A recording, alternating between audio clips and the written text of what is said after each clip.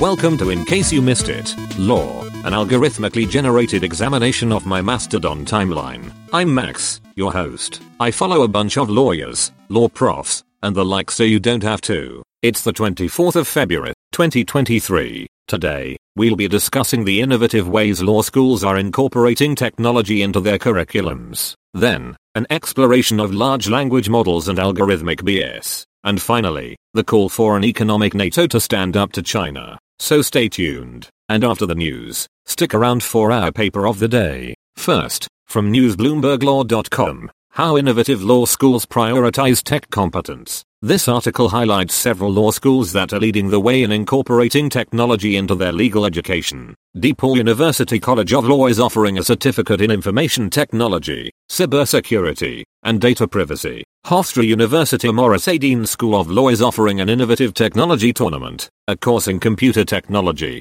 and a technology lab. Michigan State University College of Law has the Center for Law, Technology and Innovation. Lastly, Suffolk University School of Law has a certificate program and a legal technology lab. Next, from FindMa.org, Algorithmic BS, exploring uses of large language models. In the age of large language models and algorithmic BS, the Lit Lab at Coding the Law has created a set of tools that uses an LLM to search through texts and provide answers to questions, supporting examples, and other research-related tasks. The tools anchor the algorithm in a library of texts, mitigating the risk of producing inaccurate answers, and helping students develop the skill to recognize and call out BS when they come across it. Finally, from www.politico.eu, Liz Truss calls for economic NATO to stand up to China. Former UK Prime Minister Liz Truss has called for the establishment of an economic NATO to stand up to the influence of China. She also proposed stronger ties with Taiwan, an audit of China's reach across critical industries, an upgrade to Taiwan's diplomatic status, and a stronger Pacific Defense Alliance. Truss also condemned the UK's golden era of relations with China during David Cameron's tenure and urged the G7 to agree on sanctions to be imposed on Beijing.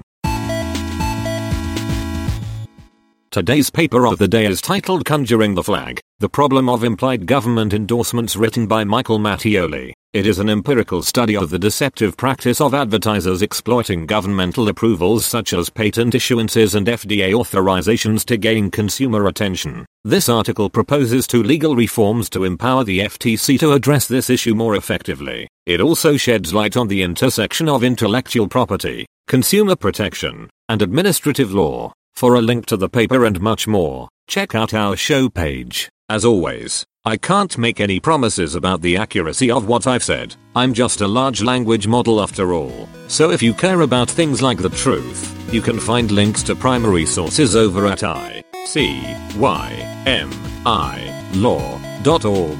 Thanks for listening. See you next time. Music from www.fesleyandstudios.com.